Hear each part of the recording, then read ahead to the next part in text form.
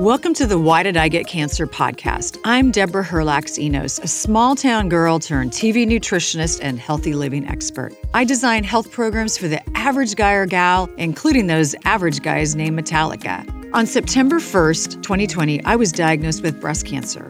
I asked every oncologist the same question, why did I get cancer? But none of my doctors had good answers for me.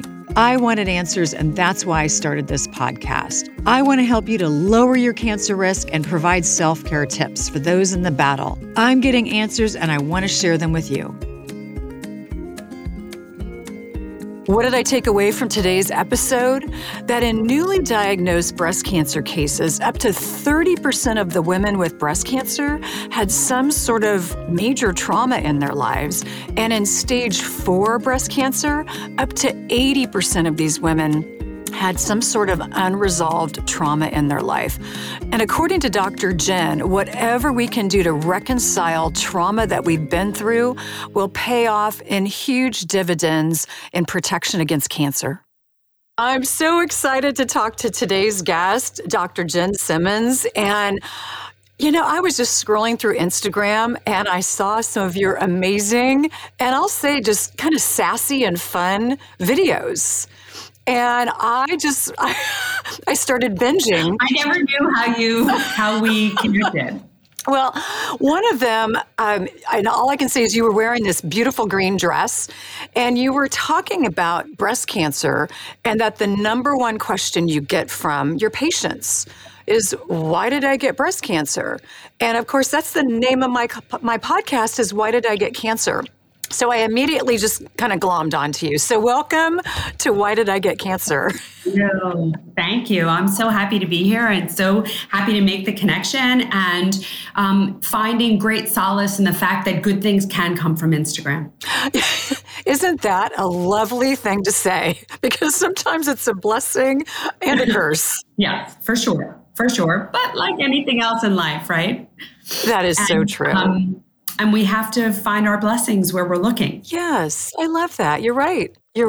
And turn our pain into purpose, whatever that pain happens to be. And that leads me to a little bit about you. So you have, is it 17 years as a breast cancer surgeon? Yeah. So it's a pretty interesting backstory.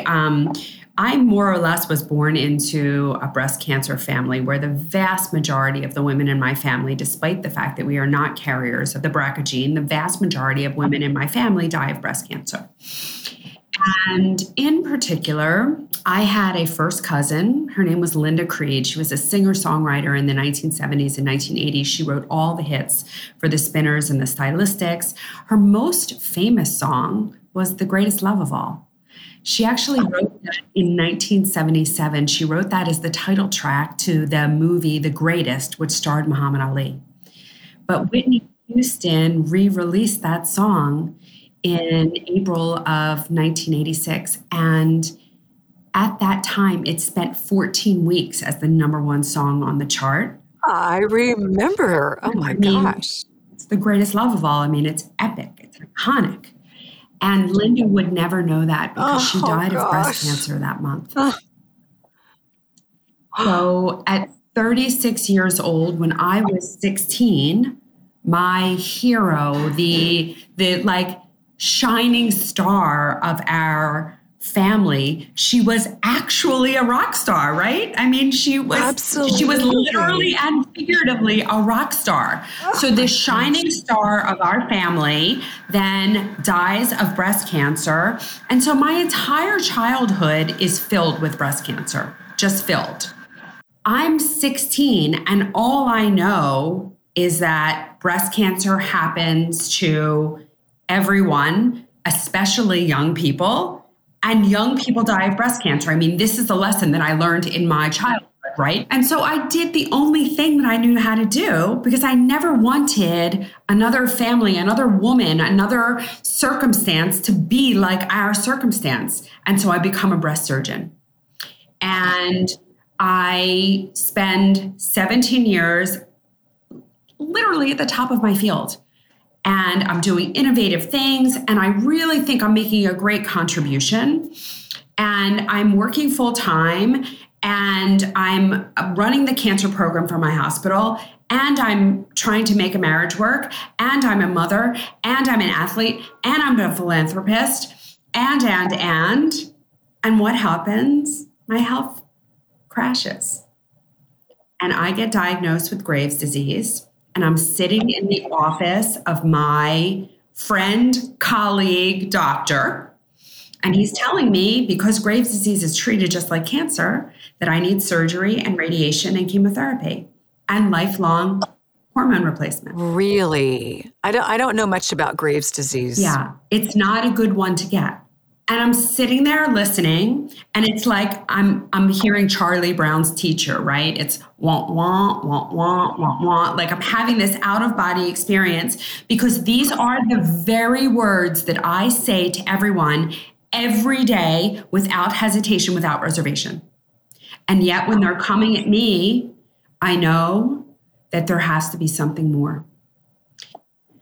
And so I went on my own journey selfishly to heal myself. This wasn't about helping the world. I thought I was helping the world. I thought I was doing the right thing.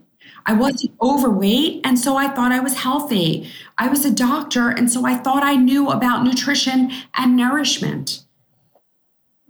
And fast forward 5 years later, as I've trained in functional medicine, become certified in functional medicine, I know that our traditional medical system is so very broken.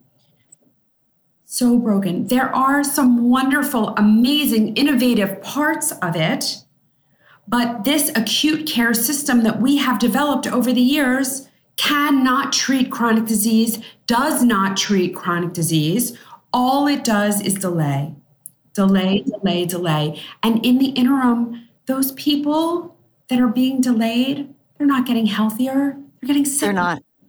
They're not because they're not hearing that they need to sleep, protect their sleep, protect your peace. Of course. Eat more plant-based diet, eat more, grass-fed meats. I mean, just they're not hearing that message. Eat real food. Right. Move your body. Sleep at night. Stay off your devices. Live within the rhythm of the sun, love deeply, and live purposefully. Right. How many people are doing that? And if you look at Blue Zones, which I'm sure you're familiar, Blue Zones, just for our listeners, it's these, I think, 7 places in the world where people live to be 100, but they're not living, they're not over 100. They're not in rest homes. They're out there gardening. They're dancing. They're playing cards with friends. And one of the things that I love the most about Blue Zones is they say if you wake up every day with a purpose, that can add 7 great years to your life, not just 7 years in a nursing home. Yeah. So remember, in the Blue Zones, each generation has their purpose. And in our society, youth is valued. In their society, age and wisdom are valued. And that is why they have the longevity that they have by and large. Now, they don't eat Doritos. They don't. They don't eat junk food. Right. They don't stop at 7-Eleven for dinner. They don't. But their elders have a real and important purpose in their society. And so they have a reason to live to tomorrow because they're needed. That's right. They have a purpose. They have a very valued and honored purpose. And so we do not have that in our society. Our elders are not valued. Our elders are not utilized for their wisdom. They are basically cast aside. We send them to a home. And it's very, very sad. We've lost multi-generational living. We've lost multi-generational wisdom. We farm out the raising of our children to others instead of keeping it within your home. And as a result, look what happens. We, by and large, our older years are spent miserably chasing one diagnosis after another without purpose, without joy, without happiness, without fulfillment. No wonder we get cancer. No wonder we get cancer. And as a functional medicine physician, can you talk a little bit about the root cause? I saw one of your videos a couple of days ago that, your job and your calling as a functional medicine physician is to not just say, okay, you need this surgery and you need these drugs. Not that there's not a place for those, because I had surgery and I had drugs during my breast cancer journey. But my cry to every oncologist that I saw is, why did I get cancer? I'm a certified nutritionist. I've been in this field for 32 years. I eat organic. I eat non-GMO. I run half marathons. I don't have the BRCA gene. In fact, we have almost zero cancer history in our family. Why did I get cancer? And nobody had an explanation for me. So first, let me say that you're never going to get the answer that you're looking for from a traditional oncologist, because they're never going to spend the time looking through to answer that question for you. And one of the first things that we learn as a functional medicine doctor is to listen. Because oftentimes, if you spend enough time with someone and you help them unpack what's been happening to them this year, last year, the year before, 5 years before, you come up with that answer. You often know.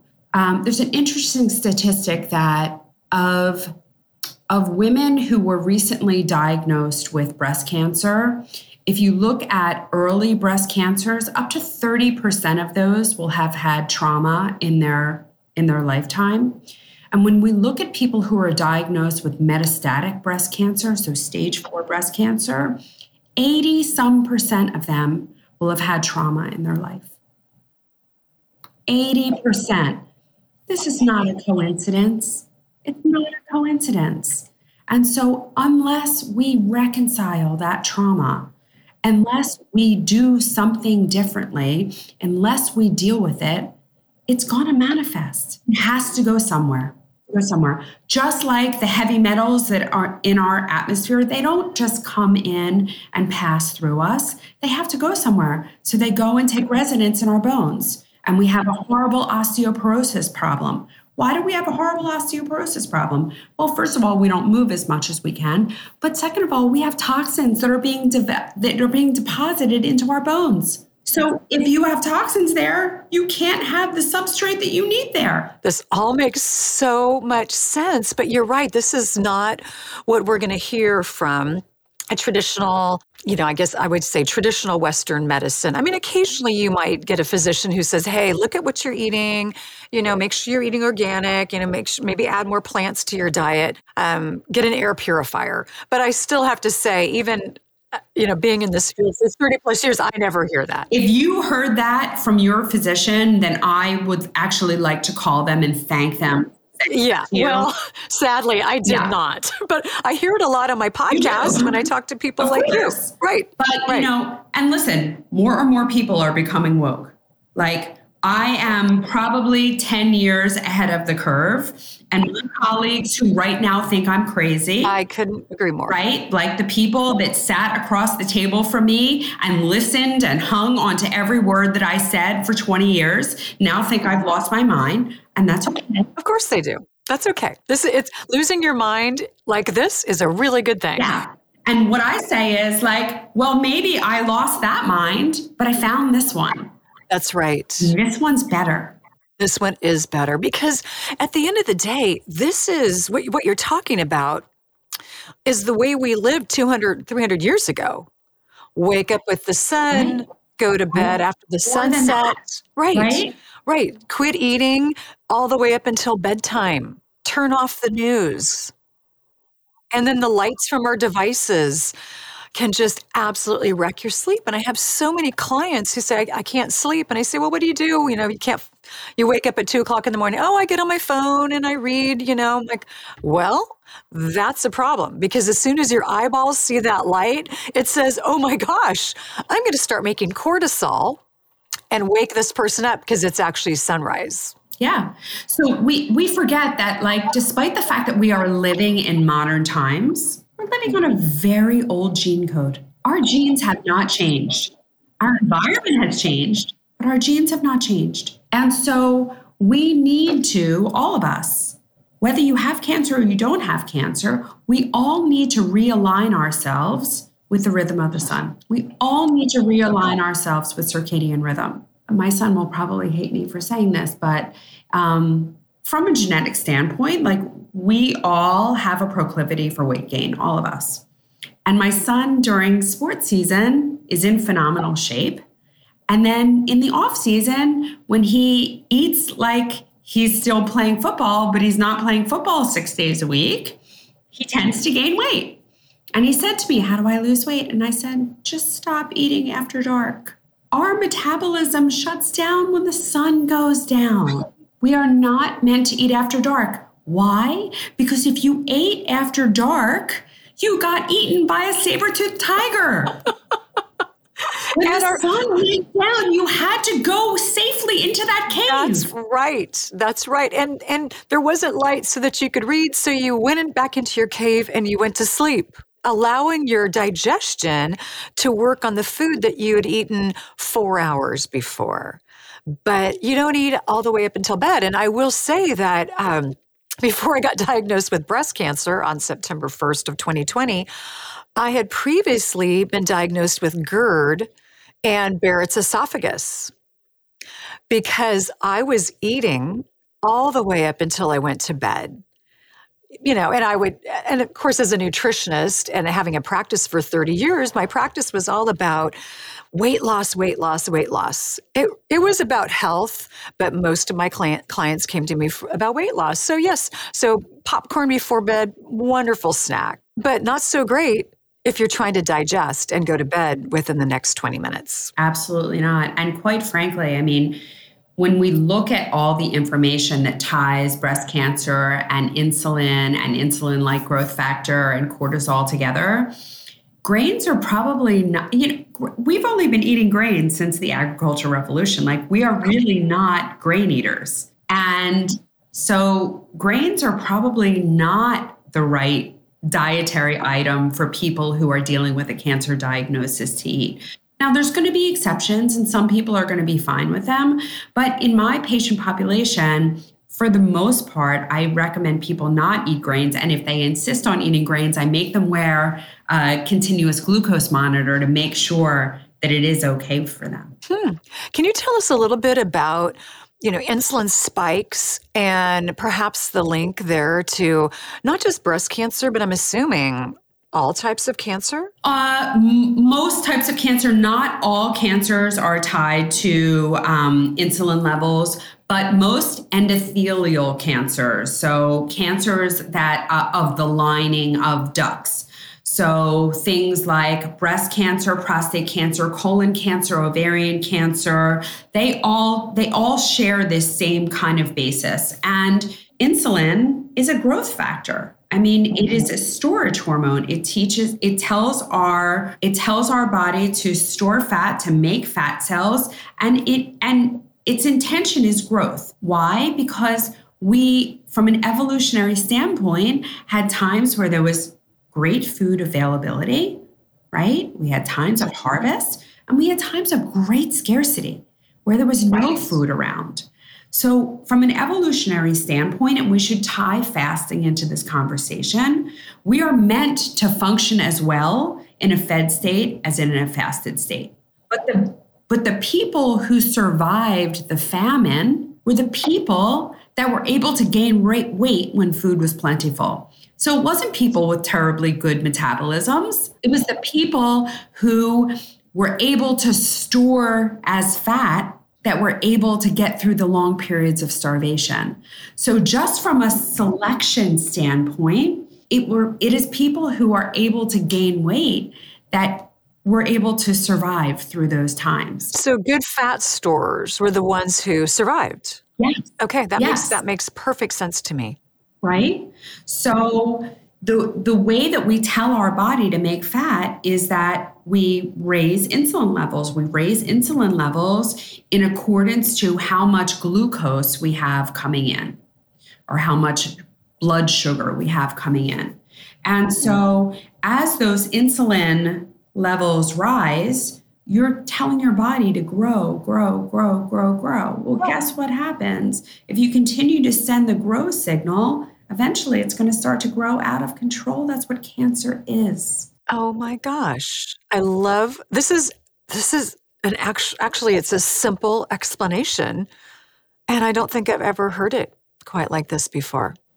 I mean, obviously this is overly simplified, but that's okay. I like overly simplified. There are more growth factors other than insulin, but insulin is probably the major one. And there have to be other things. We look at C-reactive protein to look at inflammation levels. And the combination of high insulin and high CRP is a recipe for cancer. Okay. So it sounds like, just to break this down for our listeners and for myself, cutting back on added sugars, grains, muffins, cookies, tortillas. Anything that's made from processed grains. So anything that's made from flour. Because once you take the grain from its original structure, and I'm not talking about whole wheat flour, like whole wheat flour is flour. So once the grain isn't whole anymore, it is immediately available as sugar. If your body doesn't have to work to break it down, it's immediately available as sugar. So eating a piece of bread, whether it be whole wheat bread or whatever, eating a piece of bread is equal to having a tablespoon of sugar. It does the exact same thing the second it hits your bloodstream. Okay, and so, you'd think a piece of toast is innocuous. And it takes nothing for your body to break that down. It takes nothing for your body to break that down. So what you're saying is, having a piece of toast, you get up in the morning and you have a piece of toast or a bagel, it takes nothing for your body to break that down. So it basically becomes fuel for cells that could be cancerous. So what it's going to do is it's going to spike your insulin levels, and that's something that's very easy to measure. And when your insulin levels are up, that's the signal. Go and grow. Oh my gosh, go and grow. And I don't know about you, but for me to make dietary changes or any kind of change in my life, I need to know the why. And I think you've just broken that down in such a way that why is so strong for me now. I mean, I will think about that every time I, walk in the door after a long day and I think, I don't feel like cooking. So I'm just going to have a piece of toast for dinner or a handful of popcorn. Yeah. So listen, I've grappled with this and I had to do my own healing and I live this way. I live by example, and I would never tell other people to do things that I'm not willing to do myself. And I've just reframed like, okay, if I'm exhausted and I don't feel like cooking dinner, that's the night that I'm going to have a handful of pistachios or 2 handfuls of pistachios. Or I'm going to cut an avocado in half and put some everything basil seasoning on it and eat the avocado. And so those things couldn't be any easier, right? Those are things that you can easily keep in your house. And that, listen, I'm a working mother like everyone else. That happens plenty of times. Plenty of times. And so it's a mental shift, because I think that, toast, there's my toaster, I've got some, bread in the freezer, pop it in there. Maybe I'll throw, a little peanut butter on it, or just have a piece of toast with lots of, grass-fed butter on it. And I just need to shift my thinking that, okay, I'm just going to have a couple handfuls of almonds or pistachios. And it's going to take longer to eat. So it's going to be much more satisfying, because when we are shoving food in quickly and chewing, we never really get the signal that, hey, this was good, I'm getting full. But having to open pistachios out of the shell, that might take half an hour. And it's going to be very satisfying and keep your body from going insulin crazy with just having a piece of toast for dinner. Well, the other thing is that pistachios and most nuts will not spike your insulin. Because of the protein and fat content. That's exactly right. And so now, eating too much protein, like if you have a big steak, that is going to spike your insulin levels. Because once we have gotten the amount of protein that we need, we convert the rest of it to sugar. And I think most of those people, you know, I've had so many patients who come to me and they're like, I don't eat any sugar. And they're on these heavy meat-based diets. Guess what?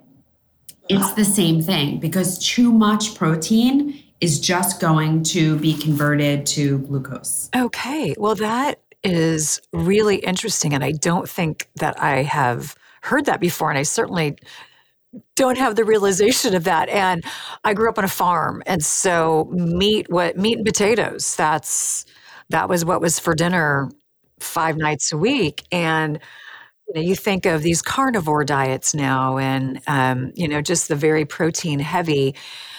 But it sounds like what you're also saying is, how do you feel after you eat? Is that a question we should be asking ourselves? Absolutely.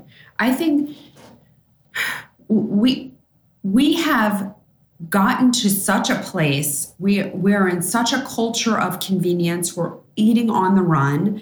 So rarely are people sitting down at a table and doing nothing but eating their food, right? So eating with intention is something that almost doesn't exist anymore. And so, when you're eating on the run, all you're doing is kind of like wolfing it down, and your body is not able to process it for what it is, and it's not able to nourish you. Whereas even if, and when we're ravenous, right? When we get to that point where we're ravenous, we're also not eating in a way that is mindful or intentional.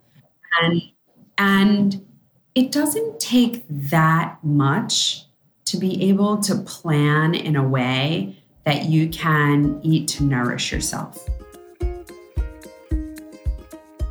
One of my favorite supplement companies is Seeking Health. This company was created by Dr. Ben Lynch, author of Dirty Genes. I'm a huge fan, and one of the products that I love so much that he's created is this liquid vitamin D. My body has a hard time breaking down supplements, so I love the flexibility of having liquid vitamins. And I started this product a few weeks ago. I went to get my vitamin D tested, and it had gone up significantly. So I was thrilled with the results. And use the code ENOSAPRIL22 for 10% off your order. Thank you for joining me today on the Why Did I Get Cancer podcast. I've got my shopping guide for all of my cancer self-care items in the show notes, along with information about today's guest and our show sponsors. And don't forget to subscribe to my podcast so you never miss an episode. Keep in mind, I'm not a doctor. I'm just a gal that got diagnosed with cancer and wanted answers. If you need medical advice, please be sure to consult with a medical professional. And thank you for listening.